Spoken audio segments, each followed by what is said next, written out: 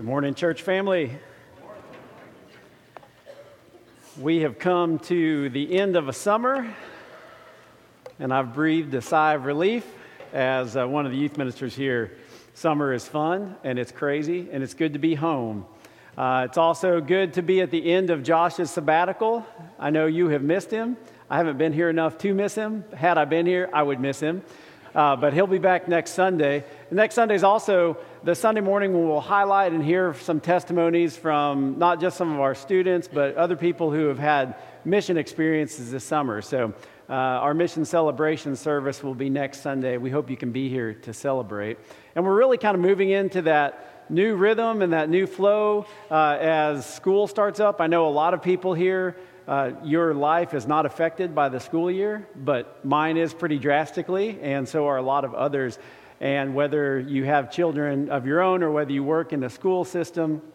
And so this kind of is the beginning of the transition of a new season where lots of people want to get into new places and new rhythms and new routines. And so I just encourage you to maybe this is a season to be able to invite somebody to come and be here at Sycamore View with you. I want to tell you about, this is kind of my disclaimer. Let me tell you my sermon prep process. I love some of it, and I very strongly dislike. I won't say hate, because that's a bad word in my family, at least to the 5-year-old. But I hate another part of it. And here's how this usually goes. When I prepare sermons, which I don't do that often, and it happens even when I'm doing messages to youth, but especially it seems like there's something distinct about a Sunday morning sermon with the church. I get into the study and I do the research, and I have this real kind of epiphanal moment where I'm like, yes! Like, that's it, this moment between me and God. And then it all goes downhill from there, because all I want to do is bring you into that moment with me. And sometimes I feel almost like I cheapen the experience because I start putting words around this moment of intimacy. So my prayer this morning is somehow that God can get beyond my words and my thoughts, because my thoughts are all over the place this morning. They really are. And that somehow you can meet God in a really personal, powerful, transformational way this morning. I did this week. I just don't know if it's going to come through in my words. So with that said, let's bow and let's pray together. God, we have this incredible gift because of Jesus, because of the presence of your Holy Spirit, to meet you just like Moses did on the mountain and know you. Though you're unknowable fully, we know in part. And I just pray that we would walk out of this room this morning with a greater, deeper love for you, your power, your awesomeness, and that we get to be called your sons and your daughters. It's in the name of Jesus we all pray. Amen. So I don't know if you've ever been let down by meeting somebody important. A few years ago, I think I shared this story here on a Sunday morning, but I got to meet Michael Jordan when I was a kid. And I don't know what bigger name or celebrity there was when I was in 6th grade, but Michael Jordan was probably the biggest I could think of. I was a little kid in York, Nebraska, and the trainer for the Bulls had gone to the University of Nebraska, and he was a friend of one of my friends' dads. And so we got to go to the Bulls Hotel, and we were going to get to meet Michael Jordan in Lincoln, Nebraska, because they were playing an exhibition game. You might be thinking, I didn't know the Chicago Bulls played in Nebraska. Well, exhibition games they did. So we went up and we waited, and we waited, and then finally somebody from the Bulls came out and said, well, Michael's not actually going to be able to meet you today, but you can stand between his hotel room and the bus and talk to him on the way, and he may be able to stop and sign autographs. We're like, that's okay. And so we stood there, and there were like 7 of us, all 6th grade kids from this little town in Nebraska. There was no big paparazzi because it was a secret of where the Bulls were staying. And so we were standing there, and the Bulls started coming out. Scottie Pippen, He was a second year. I don't think he was a rookie at the time. But for those of you who have any knowledge of basketball, like, this is a big deal. Just trust me, okay? If you're not a basketball fan, insert somebody you would be really excited to meet. That's the excitement level that we were having. So Scottie Pippen walks across the parking lot. He had just gotten a Whopper at the Burger King. And so Scottie Pippen walks up, and we're like, that's Scottie Pippen. So we go over and we're talking to him, and he's really cool and takes his time. And then slowly but surely, all these guys start coming out. And we had like our Chicago Bulls pennant that everybody could sign. And everybody was just real cordial. There was like 7 of us. And then the one we had all been waiting for, His Holiness himself, which he wasn't quite that yet, but Michael Jordan comes out. We're like, here he comes. We're so excited. I mean, we're just about to explode. And so out walks Michael, and he has headphones on, and he just walks to the bus, and he's talking to some girl across the parking lot, kind of that he knows. He doesn't stop and look at anybody. He signs like 6 autographs. I was one of them, by the way. And because there were a few other people other than just us. But he really blew us off. And of all of the Bulls, we were so disappointed in the interaction we had with him in that moment because of the expectations that we had and who he was. So have you ever been there? Have you ever been in that moment where you had great expectations for a meeting and you were very disappointed? Well, and I don't want to hold that against Michael. He may have had a bad day. I'm sure he was much more gracious to the next little group of small town kids in the next exhibition city he played in. But Exodus 34, which is where we've spent this last month, it's the opposite. It is this momentous occasion where Moses has the chance to meet God. And it's not just at that moment that he knows God. Before that, it's almost as if he knew of God, and now there's this new level of intimacy where he goes away with what I had hoped to go away from that moment was Michael Jordan saying, hey, Jim, here's my number. You call me anytime, buddy. That did not happen at all.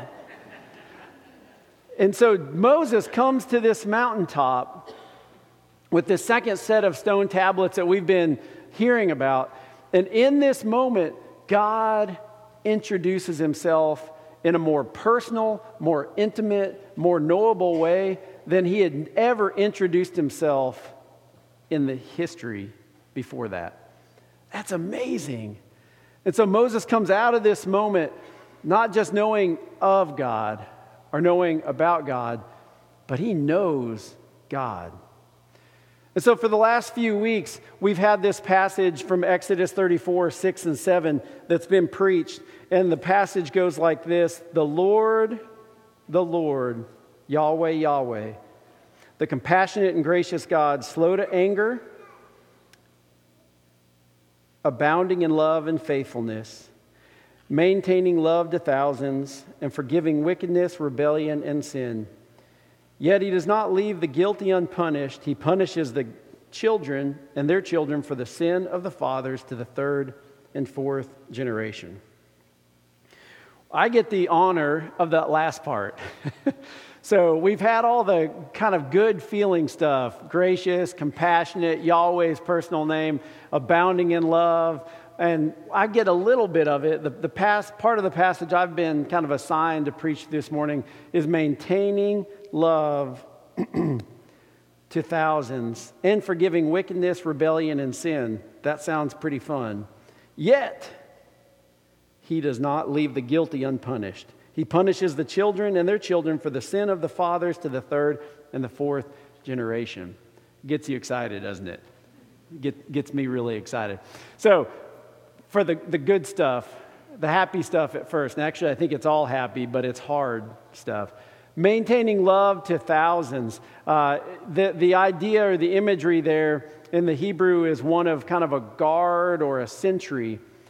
The past several people who have spoken from this stage have talked about the hesed, or it's a guttural sound. So if you really want to be Hebrew, it's a chesed. Or if you want to sound like an English speaker trying to have a guttural sound, you can call it the chesed, but it's the covenant love. And somehow God is saying, I am the one who protects and maintains and makes sure that love is available. I'm going to keep you in love, and not just to you as an individual, but to thousands. And so it starts with this beautiful idea of multiplying love that's abundant and accessible.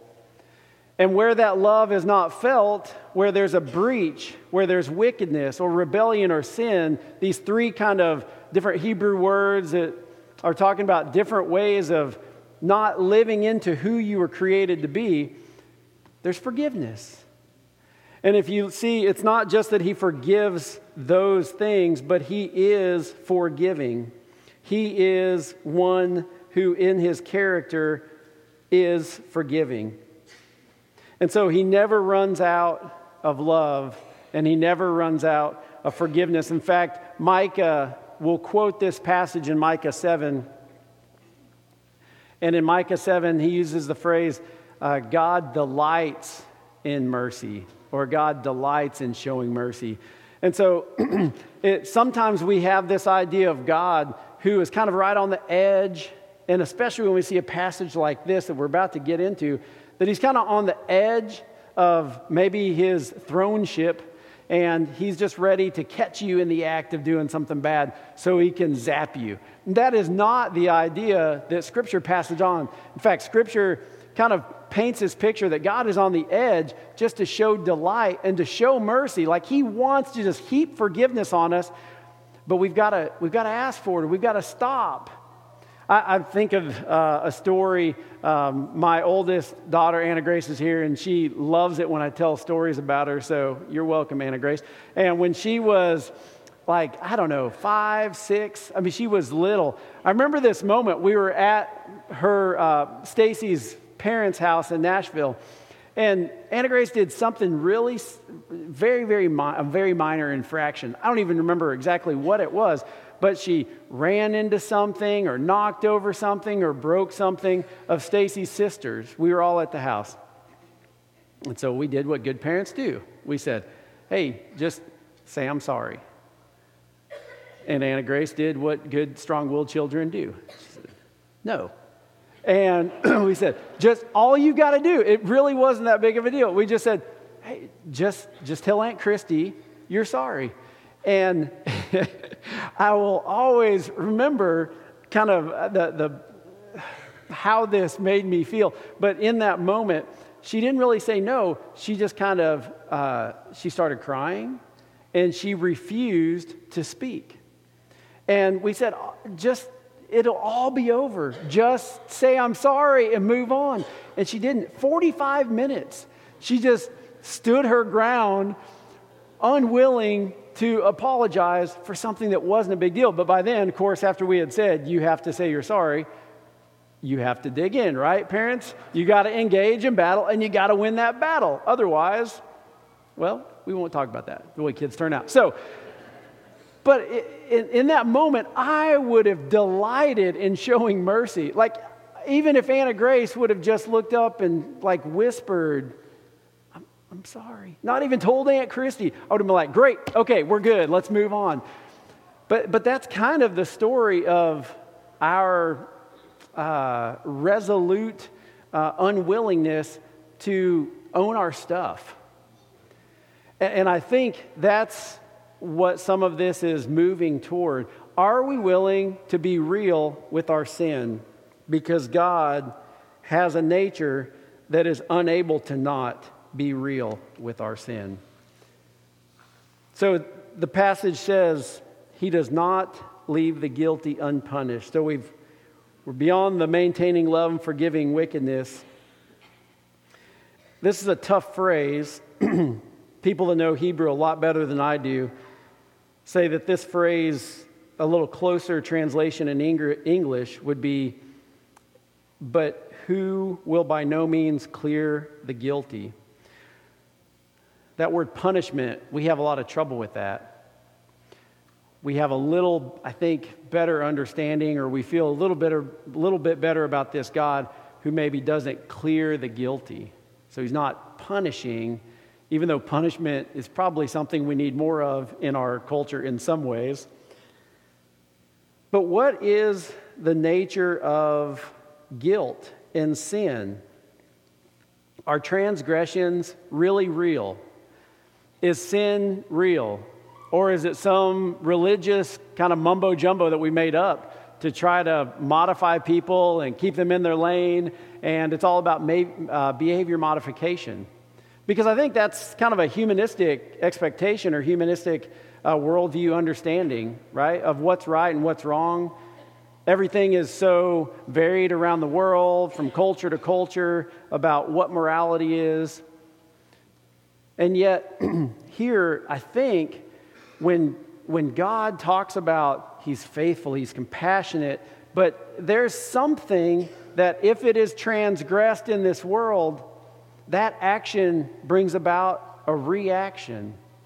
And I don't think it's something that we make up. I think it's something that is real. I think sin is real. I think it's dehumanizing. I think it hurts. I think it kills. And I think that sometimes we live in such a grace-filled world, which I want us to. And we spent 4 weeks in grace, right? We're just going to spend 1 week in justice. But 4 weeks in grace, sometimes we can turn the grace of God into something really, really cheap. We forget how much it truly costs. And I think what I'm understanding the nature of God to be is in creation and in reality and existence, He's put some checks and balances in place. And if you're going to step out of where He said, this is what will bless you, this is how you are to live, you're going to reap what you sow. I should say we are going to reap what we sow. I wrote on the top of my outline this morning really big, we and us, because this is a we and us lesson. This is not a you. We all have been in that place where we are suffering consequences because of something we've done in our lives, where we are suffering from sin. And so, yeah, God is going to forgive that because He is forgiving. That's what He does. But He's not going to do it without a cost. So, hang there with me for a minute and let's move on. And just remember this. God's goal is to end evil. God's goal is to obliterate sin. It's to restore the broken. It's to usher in shalom, this peaceful, unfractured existence where all things live in harmony. So God, His justice demands for evil to be snuffed out, for God to act.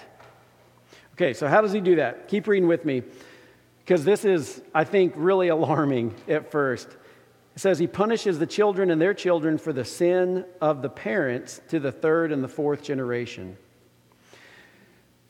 Okay, so this is when I would like to step down and say, there's a couple guys in the room who could answer this better, and I'm just going to turn it over to them. But I've got the microphone, and it's all wired up, so I just need to go with it. A couple things. Sometimes I think we've all come to a scripture where what face value is not the meaning. And we have to let Scripture interpret Scripture. So, on the one hand, we have passages like in Deuteronomy 24 or Jeremiah 32, where there's a very clear teaching that you're responsible for your sin. And you don't pay the consequences of other people's sins spiritually. You are not spiritually responsible for the sin of the person behind you or the person in front of you. You are responsible for your own sin. So on the one hand, we have that teaching. But there's still something about, even when forgiveness is offered to us, it doesn't remove consequences. And we all get this, right? Like I think of when I was in middle school, another middle school story, and I hesitate to tell this because it's vandalism, so don't do it, youth group, but they've all heard this story.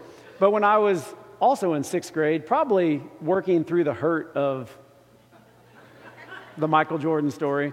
My friends Scott and David and I, we realized that if you take a whole bunch of toilet paper and you get it wet in the bathroom, and then you chuck it up, and it will attach permanently to the bathroom ceiling in the middle school. Did you know that? It is really cool to a sixth grader that doesn't know any better. So Scott and David and I would, after lunch, we really, in our mind, at least my mind, I wasn't thinking like a vagrant. I wasn't thinking I want to destroy school property. I was just thinking, this is cool. Look, it goes splat and stays up there. And so David and Scott and I would go up there for a couple days, and we'd make a couple of these little toilet paper bombs, and we'd chuck them up in the corners. And before long, there was like its own crown molding in the guys' bathroom at York Middle School. So the next day, Scott and I got called into the office. Notice, it was Scott, David, and myself, but the principal had gotten to David. He had turned me and Scott in. Somehow David wasn't involved. I looked up on Facebook yesterday just to see where he was. I was hoping for really bad life, but he's fine. So Scott and I go and we face the consequences. We're talking to Mr. Moses, our principal, and he's like, "Did you guys do this?" And we're like, "Yeah, we did do this." He said, "Do you think that's okay?" And we're like, "It was cool." He's like, "No, but it's not okay." So he was quick to forgive. He knew that it wasn't necessarily my nature to vandalize the school on a regular basis. But he said, "So I forgive you. However, there were consequences." So I got to scrub the bathroom floor of that middle school bathroom every day after school that week. It was a lovely job. So forgiveness is there, but there's still consequences. And so I think when we start talking about this idea of punishment being passed on from generation to generation, I think that's part of what Scripture has in mind, that there's just consequences. When we do stuff, when there's these actions, there are reactions. And when I, as a dad, when I do something that is sinful, that is prideful, that shows that I trust something or someone more than I trust God, it's going to negatively impact my 1,000 children, right?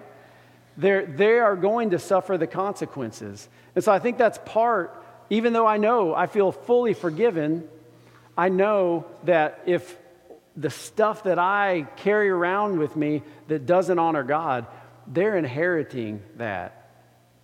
And then secondly, I do think something that maybe this imagery poses to us is that sin can run in families. I think there are some family curses. I don't believe that they're more powerful than God. I don't believe they're more powerful than the love of Jesus. I don't believe they're more powerful than forgiveness. But I do think that there's a proclivity, there's a bent within some of us toward a certain sin, toward certain behaviors. And thank God, Jesus came along to be the chain breaker, right? He's the one that says that's not the way it has to be. There's a song that was written several years ago by Matthew West called Family Tree. And I just wanted to share a few lyrics from it. It's a great listen, and I will spare you by not singing it. But it's Family Tree by Matthew West. He says, "You didn't ask for this. Nobody ever would. Caught in the middle of this dysfunction, it's your sad reality. It's your messed up family tree. And all you're left with are all these questions. Are you going to be like your father was and his father was? Do you have to carry what they've handed down?" And then he responds like this: "No, this is not your legacy. This is not your destiny. Yesterday does not define you. No, this is not your legacy. This is not what you're meant to be. I can break the chains that bind you." Isn't that great news?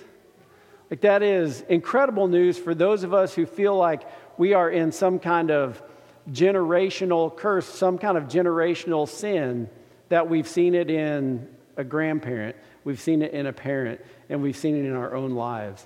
And I think all of us probably could name something on the spectrum of generational sins, just some may have greater consequences than others. So I think that's something, that's kind of a layer of meaning within this passage. And then the last thing is, remember what I said about God's desire to extinguish evil, to eradicate sin? And sometimes it just takes time because we're hard-headed. And sometimes we won't just say, I'm sorry, Aunt Christy, and move on. Sometimes we dig in our heels because we just can't let go. And like Chris Jackson said in the youth group this morning, our hands are so tightly holding on to something that there's no space to put in the blessing of God. And so maybe because we're hard-headed, we're stiff-necked people, it takes a few generations for God to fully eradicate some of the sins in our lives. There's a story, I think, that helps us a little bit understand some of this, how God is forgiving, but there's still consequences. In Numbers 14, you're welcome to look over there, but I'm going to just paraphrase it quickly. But Israel spent a year in the desert or in the wilderness wandering, and they're on the verge of going into the promised land, the land crawling or flowing with milk and honey. So they scout it out, and they find out that the land is everything that had been promised, only there's giants. There's these people called Amalekites, and they're huge. And in the era of hand-to-hand combat, having giants was like having nukes at your disposal. And instead of trusting God or trusting Moses, they made a drastic decision that day. They said, let's choose a new leader and go back to Egypt. We can't do this. So in that moment, God's ready to kind of eradicate Israel. Moses comes back. He quotes part of Exodus 34, and he says, remember, this is who you are. You're this compassionate and gracious God, forgiving.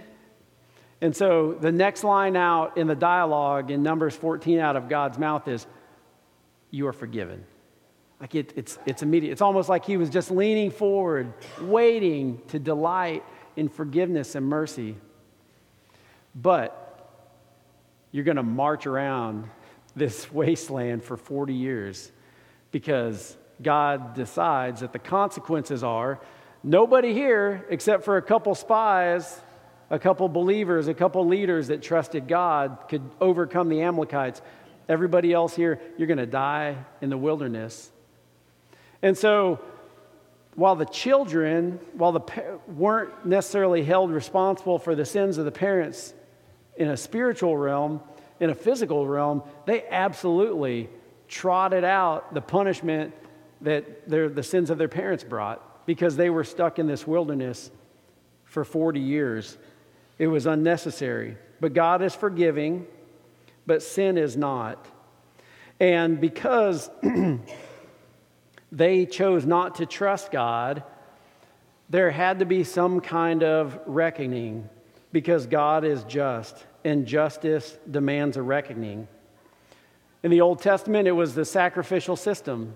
There's no forgiveness without blood.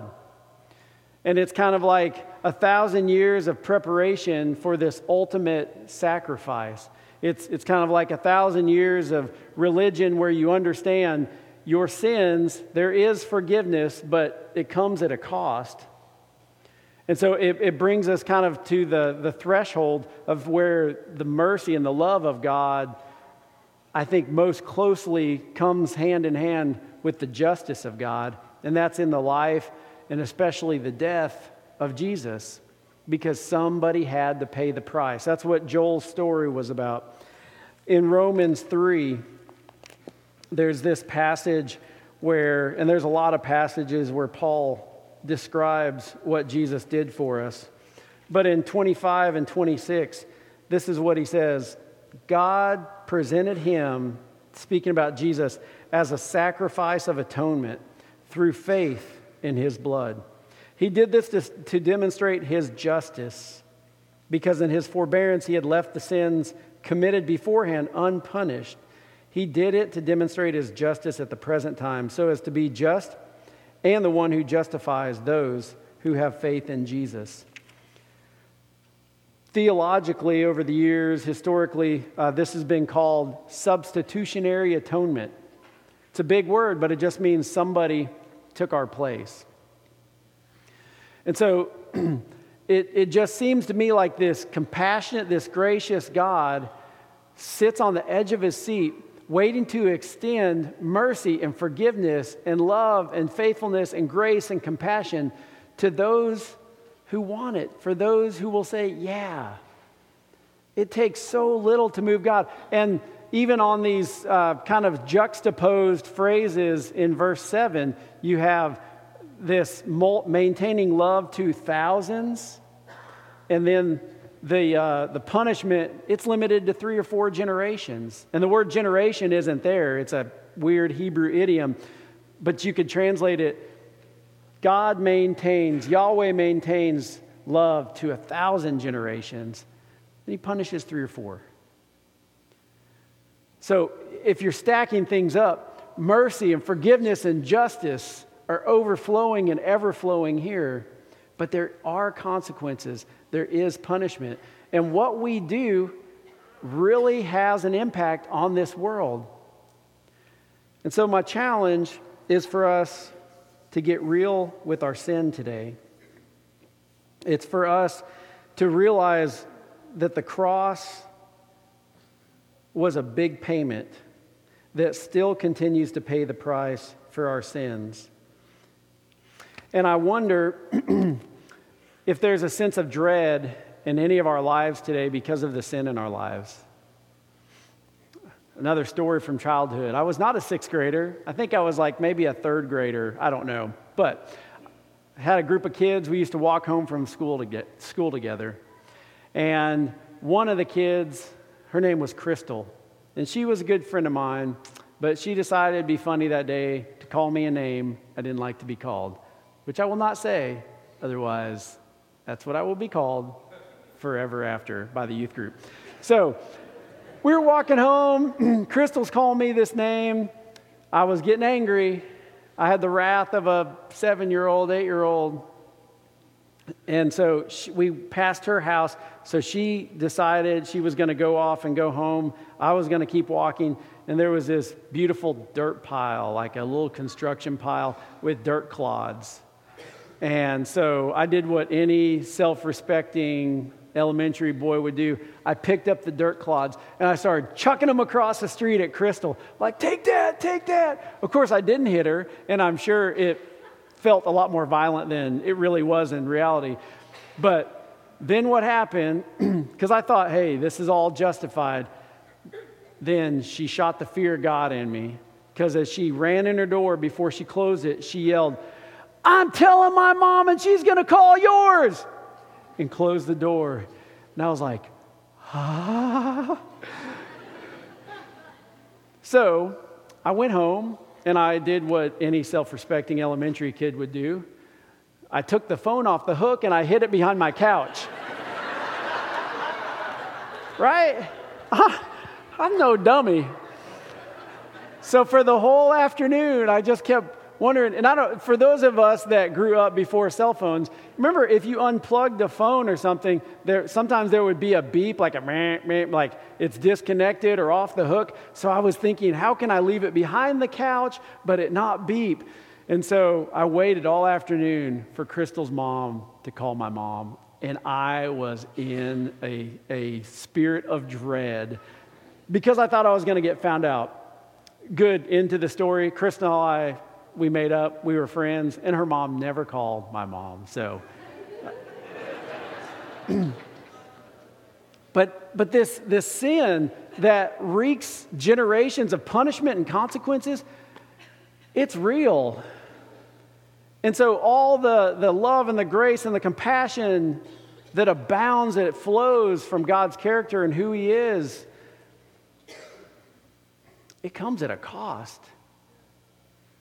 And when we step out of where God wants us to, it's not because He wants us to be well-behaved people. It's because He has eons of blessing waiting to be poured out into our lives so we can be who we really want to be, who He's created us to be. So this church can be full of joy. I think God's got a lot of ways of punishing us. I think our joy is one of the first. Because we know we have this sense of dread. There's something internal that God's placed in there, and we can warp it. So I don't trust my feelings a lot. But we have something that God's put within us, especially for believers, the Holy Spirit as our guide, that tells us when something we're doing is not what we're supposed to be doing. And I've got to think that every one of us in here have something that we've just kind of decided we either can't beat or it's just not worth the effort anymore because we've tried and we can't. And I think what maybe this message here today says, God's on the edge of His seat. Trust Him to shower you with His forgiveness, to delight in giving you mercy. Last thing I'll say as we wrap up this morning, and if you're one of our prayer leaders, you can go to your area now. I don't know if this is accurate. I should have checked with some of our scholars in the room, but I have heard Mark Powell did a great job addressing the personal name of God, Yahweh, at the beginning of June. And so this passage, if you want to kind of find out where does the name Yahweh, what are the origins of it, this Exodus 34 is where we get it, but where did it start originally? We don't really know, but I heard a rabbi once say that this personal name, and Jews will not mention the name Yahweh, they'll say the word Adonai because the personal name for God is so holy it's not to be mentioned. But we have taken these Hebrew letters, Yod, He, Vav, He, which is a Y, an H, a W, and an H. We've added some vowels, and that's how we come up with the name Yahweh. Y, H, W, H. And the rabbi said, it's the sound of your breath. Again, I don't know if this is right, but I love the point. Wouldn't it be just like God if He created breath where it somewhat resembles the sound, Yod, He, Vav, He. You breathe in,